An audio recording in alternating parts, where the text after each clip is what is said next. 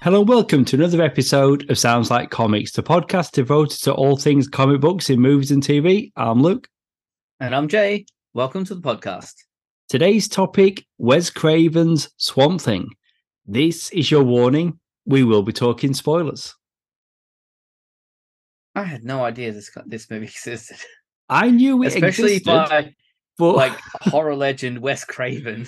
Yeah, and this is 2 years before A Nightmare on Elm Street. I knew the film existed, but until now, I'd never seen it. I'd seen bits of the TV series, which I knew was a thing. So I'd seen bits of that years and years ago. So that came out in 1990.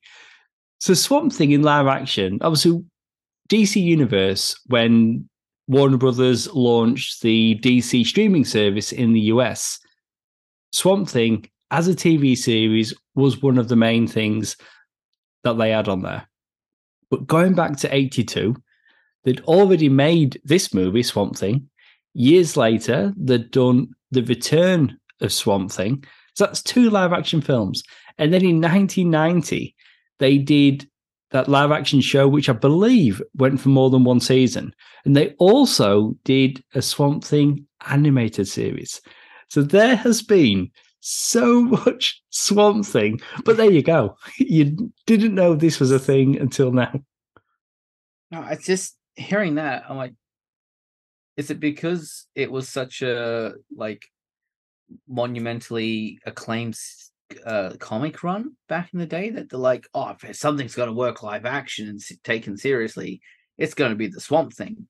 Like, that's really can be my only thought, because of all of the characters from the DC library to get multiple attempts at live action, Swamp Thing would not have even scratched my top 50. No, but they were doing it. I mean, this is before Michael Keaton Batman. This is 4 years after Christopher Reeve first made us believe a man could fly. This is so many years ago. So like, right, okay. So 66, we did Batman on the small screen. 78, we did Superman. 82, let's do Swamp Thing. It's such an odd progression. I mean, obviously they also had Linda Carter Wonder Woman by this stage. Of course, still. In the 70s, yeah. But they have to get Batman, Superman, Wonder Woman. Like, that's their trilogy. Of course, that's where they start. Number 4, Swamp Thing. Again, 82, because I'm thinking on TV, the John Wesley Shipp Flash TV show, that was 1990. Yeah. Like Flash, absolutely. Aquaman, Green Arrow, anyone else.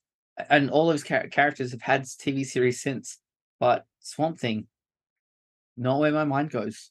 But it's a creature feature, isn't it? It's a monster. So although based on a DC comic, it's not so much a superhero, although he is being heroic, like we do see that from him, but he's not like putting on a cape and so it's a different kind of thing. And Wes Craven, this is Wes Craven's Swamp Thing. And it is before A Nightmare on Elm Street, but he'd done The Hills of Eyes, maybe part 2 as well by this point, Last House on the Left. So he'd been making a name for himself, more so horror. This is like horror elements, but sci-fi, action. And then after this, Craven went back to horror, where he was doing Nightmare on Elm Street, People Under the Stairs, I believe that was him. Yeah. The Scream movies, which just revitalized his career. But back then, though, the film did well on home video and cable, and it was followed by a sequel. Return of Swamp Thing came out in 89. So it's one of those films that has developed cult status. But back then, it wasn't like the biggest thing. I've not got box office in front of me, but the budget of this film was 2.5 million. Yeah, it's definitely, watching it, it's got a very strong drive-in cinema feel. Like you said, creature feature. Just given so many touches. I mean, some of them are very Wes Craven touches, but a lot of it is just it's Swamp Thing mainly in name only. I mean, you've got Alec Holland, you've got Arcane, and that's about it. And obviously, it takes place in swamps of Louisiana or Florida. I can't tell which one because I don't think they ever actually give us a location. It's just a swamp. And all swamps in the US depicted on screen look the same. I'm going to guess Florida because they use those wind boat things around raids at one point. So that's where my brain naturally goes. Well, it's usually Louisiana, and I think it was Louisiana in the most recent TV series they did. Yeah, but typical Wes Craven things, tropes. No, like talk or anything at the beginning. And has someone arriving at the location of where the movie's going to take place. Quick line of dialogue of like, oh, Dr. Holland's already been working here. And it's like 10 minutes later and everything's already happening. There's no preamble. There's no build up. Let's introduce the characters and get an idea of what their personalities and characteristics are. It's plot, plot, plot, plot, plot. And we're off. It's been 10 whole minutes. Let's get this firecracker lit. Yeah. I mean, it does have a short runtime. It's like 90 minutes. Like it is. Yeah. It is quite a short film. You mentioned Alec Holland, played here by Ray Wise. I know him from Reaper. That Same. TV series that ran for 2 seasons. He played the devil. I believe he was in Twin Peaks as well. I think a lot of people. Peaks. He was the father of Sarah Palmer? Something Palmer? He was the father of the girl who dies in the first episode that kicks off the whole show. Laura Palmer. I've got to be honest, I could not remember that. Well, and I'm about to say it's a blind spot for me. I've never seen it. Always wanted to, never seen it. But even I know what she's called, Jay. I've never actually seen it. Cultural phenomenon. So he is Alec Holland in this. Initially, they wanted him to be both Alec and Swamp Thing, but 2 different in size, and then they did some makeup tests where it was going to be Wise for close-ups, but in the end they went with a different person. They went with Dick Durock, who was originally going to be a stuntman for the project, but then went on to actually play Swamp Thing in this film and the next. Yeah, which is funny also. And looking at the other people in this movie, like Wes Craven's eventual wife, Mimi Meyer, as a secretary for Arcane, and she pops up in like all of 3 scenes. Very small cast. Most of them you don't need to know anything about because you've got Louis Jourdan as Arcane. No reference whether it's his first name or surname. From the comics, I'm pretty sure it's his surname. It's Anton. First name. Anton Arcane. Yep. You've got Alice Cable, who having only read the Vertigo stuff by Scott Snyder. She wasn't in it, so I'm not familiar with her at all. I don't know whether she was created for this specifically or if she's a pre-existing character. She is created for this. She's a female version of Matt Cable in place of Swamp Thing's comic book love interest, Abby Arcane, who is she's the niece or daughter. Niece or granddaughter or something like that. Like, because the Arcanes are like a wealthy family, maybe with supernatural ties, depending on which iteration you read. But yeah, we do get Abby Arcane in the sequel, The Return of Swamp Thing, and I believe she's played by Heather Locklear. So there we go. But the actress playing Alice Cable, Adrienne Barbeau, she's not exactly the damsel. She's very competent in her own right. I've seen her very Wes Craven as well.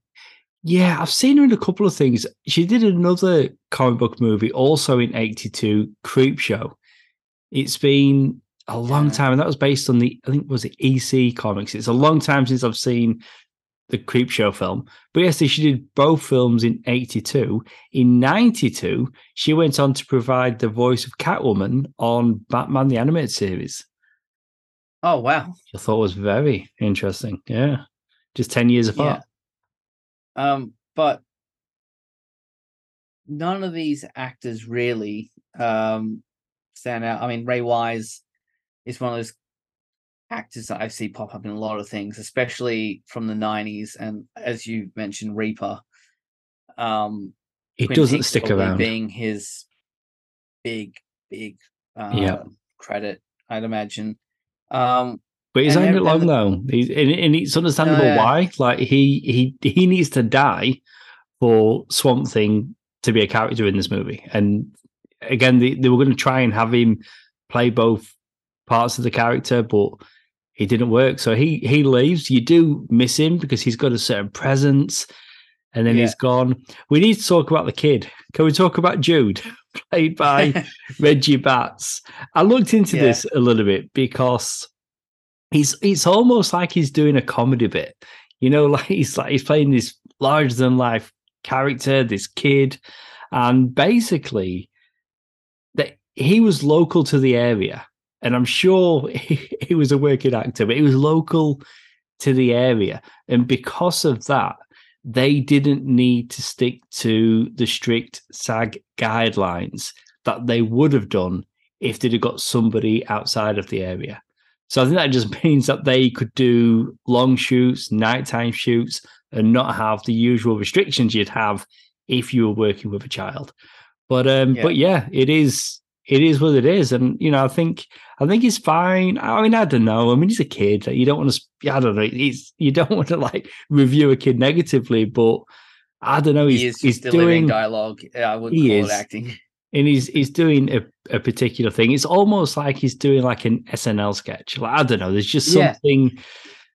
I mean, he stands out, and then just inserts himself into the situation, and then all of a sudden it's him and Alice, and they're getting put in all these dangerous situations, and Swamp Thing appears and saves them, and then there's more peril, and then you've got Anton and Bruno as well. Like, so you got Anton and Bruno going through the transformations, and it always like baffles me, like in movies, TV shows, whatever.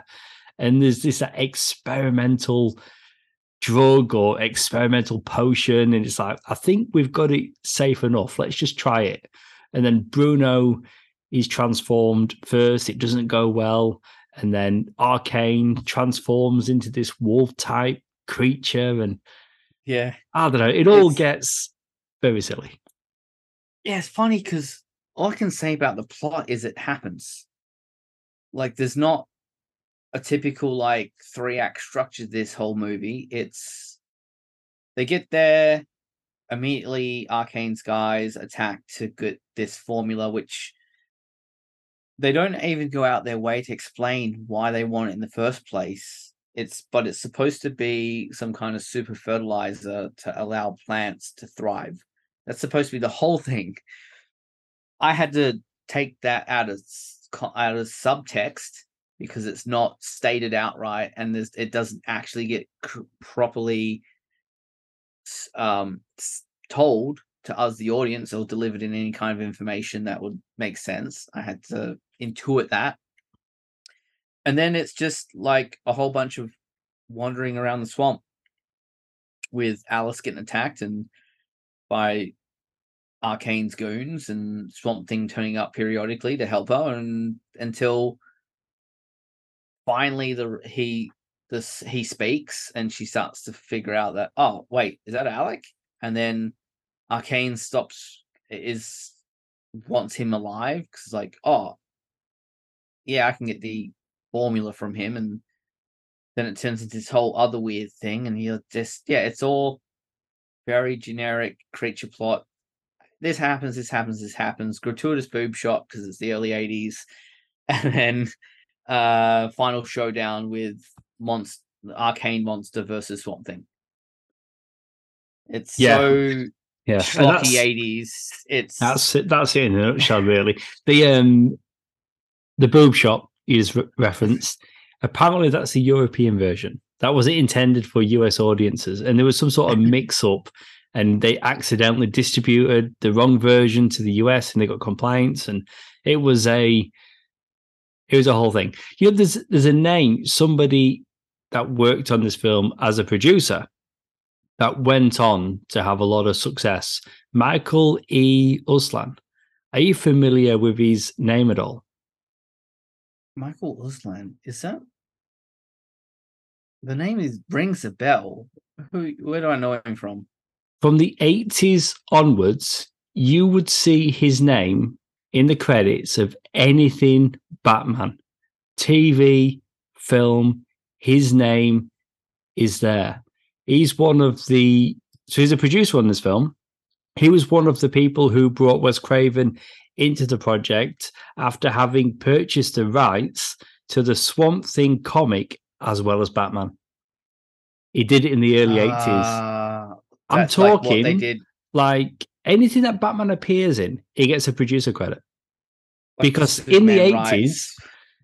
Yeah, but in the 80s, you know, I guess Warner Brothers kind of figured, who's interested in Batman? Because this is 82, and it'd have been earlier than that he got the rights to Batman and obviously Swamp Thing.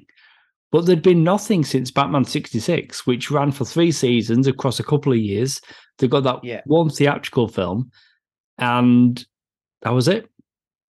Yeah. So he's like, hey, can I give you some money? Can I get the film and TV rights? Warner Brothers. I mean, I don't know why you want them, but yeah, sure.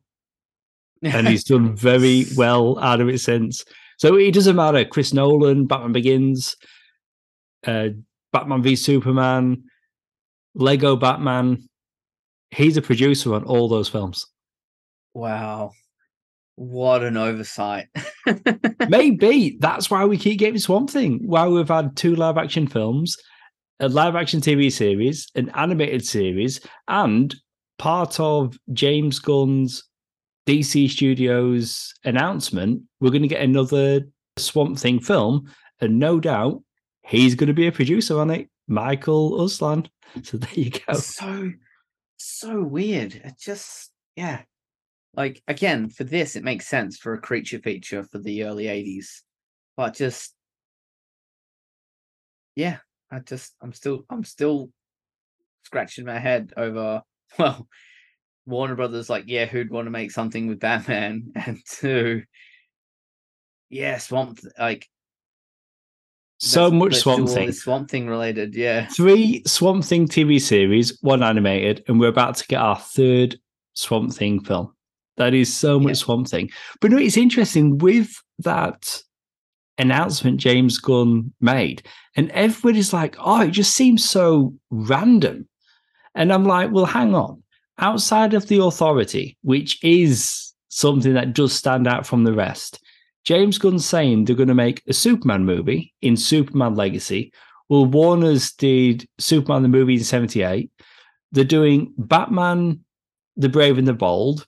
Well, we've got Batman 66 with Adam West, and then later Michael Keaton in 89. They're doing a Supergirl Woman of Tomorrow film, and a lot of people are like, wow, Supergirl, really? Helen Slater, Supergirl, 1984. And they're doing a Swamp Thing film, Swamp Thing, 1982. So it's like, as random as it seems at face value, it's like the same James characters Gunn they always reach to. have gone back and looked at what Warner Brothers did first. Anyway, just an observation that I made. Like you said, it's some weird producing thing, that some deal they already have in the works that they have to use.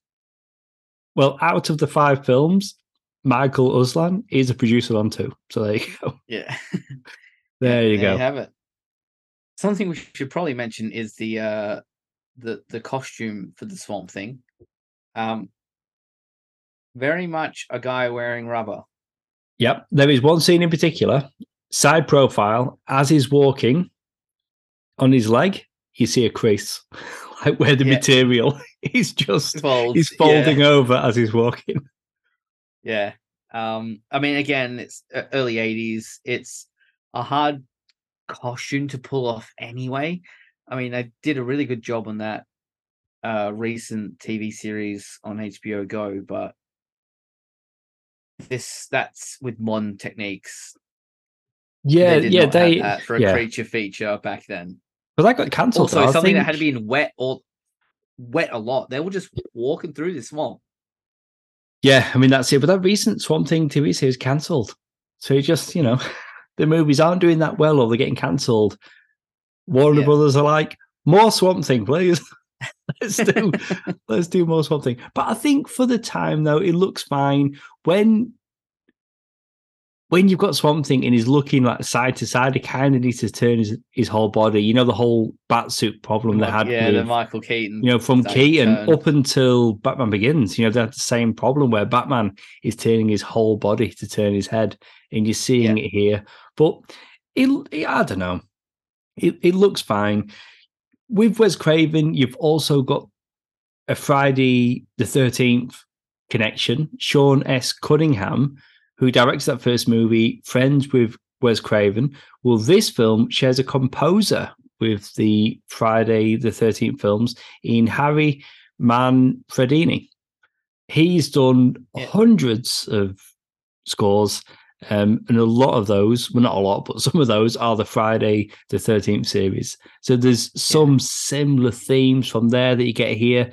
It's not quite the Jason kill, or you're not quite getting that, but I don't know. There's some overlap. So there we go. Swamp Thing. If you're going to rate this film out of 5, it's going to sound harsh, but for me, this is like a 2 out of 5. Very much a product of the time. Very much a creature feature. As I said, I can see this being a Saturday matinee or something that you go to see a drive-in through, the sort of stuff that I know heaps of people into horror, and especially Wes Craven in this era that would lap this up, but it's so lacking like character development and all that sort of stuff. I just found it like Swamp Thing in name only. So it is what it is. I can see the appeal for so many people, but I'm not one of those guys. How about yourself? Yeah, we're saying Swamp Thing in name only. I do like that they use the comic font, which often they miss the mark on that. Often they just won't, like they'll use their own font. It's more generic, where you get the font from the comic on screen. That was pretty cool. Well, what you're saying about Swamp Thing in name only, I think powers-wise, yes. Like he's not. I think Swamp Thing's like an all-powerful character. He isn't here, but they did enough, I think, to have him actually look like Swamp Thing. Like if they just showed you an image, like, who's that? Well, he looks like Swamp Thing. So, but issues you could take the guess, yeah. Well, that's Swamp Thing. But again, he's not this powerful creature of the green like we've come to know from the comics. But like you, I'm going to come in at a 2 out of 5. It's just a novel thing, isn't it? A DC film that not everybody knows about, directed by Wes Craven. It's such an odd little film. He's trying to protect her from these people who are attacking her, and he just keeps dunking them into water. I'm like, just kill him. Like you're supposed to be like a creature, a monster. Like just get it done. It's so strange. I will be watching The Return of Swamp Thing out of curiosity. iTunes have now got a remastered version of that film. So just out of curiosity, I will watch it. But this first movie, one and done, I'm afraid. I don't need to see it again. I'm glad that I've watched it. Good to know that it exists. People should watch it if they've not seen it. Just have, being a DC Comics film directed by Wes Craven, it's worth it for that alone. But one and done for me. Don't need to watch it again. Well, that's it for our episode all about Swamp Thing. If you'd like to contact us about this episode or suggest a topic for an upcoming episode, you can find us on Facebook as Sounds Like Comics Podcast. You've been listening to Luke and Jay, the guys from Sounds Like Comics. See you soon.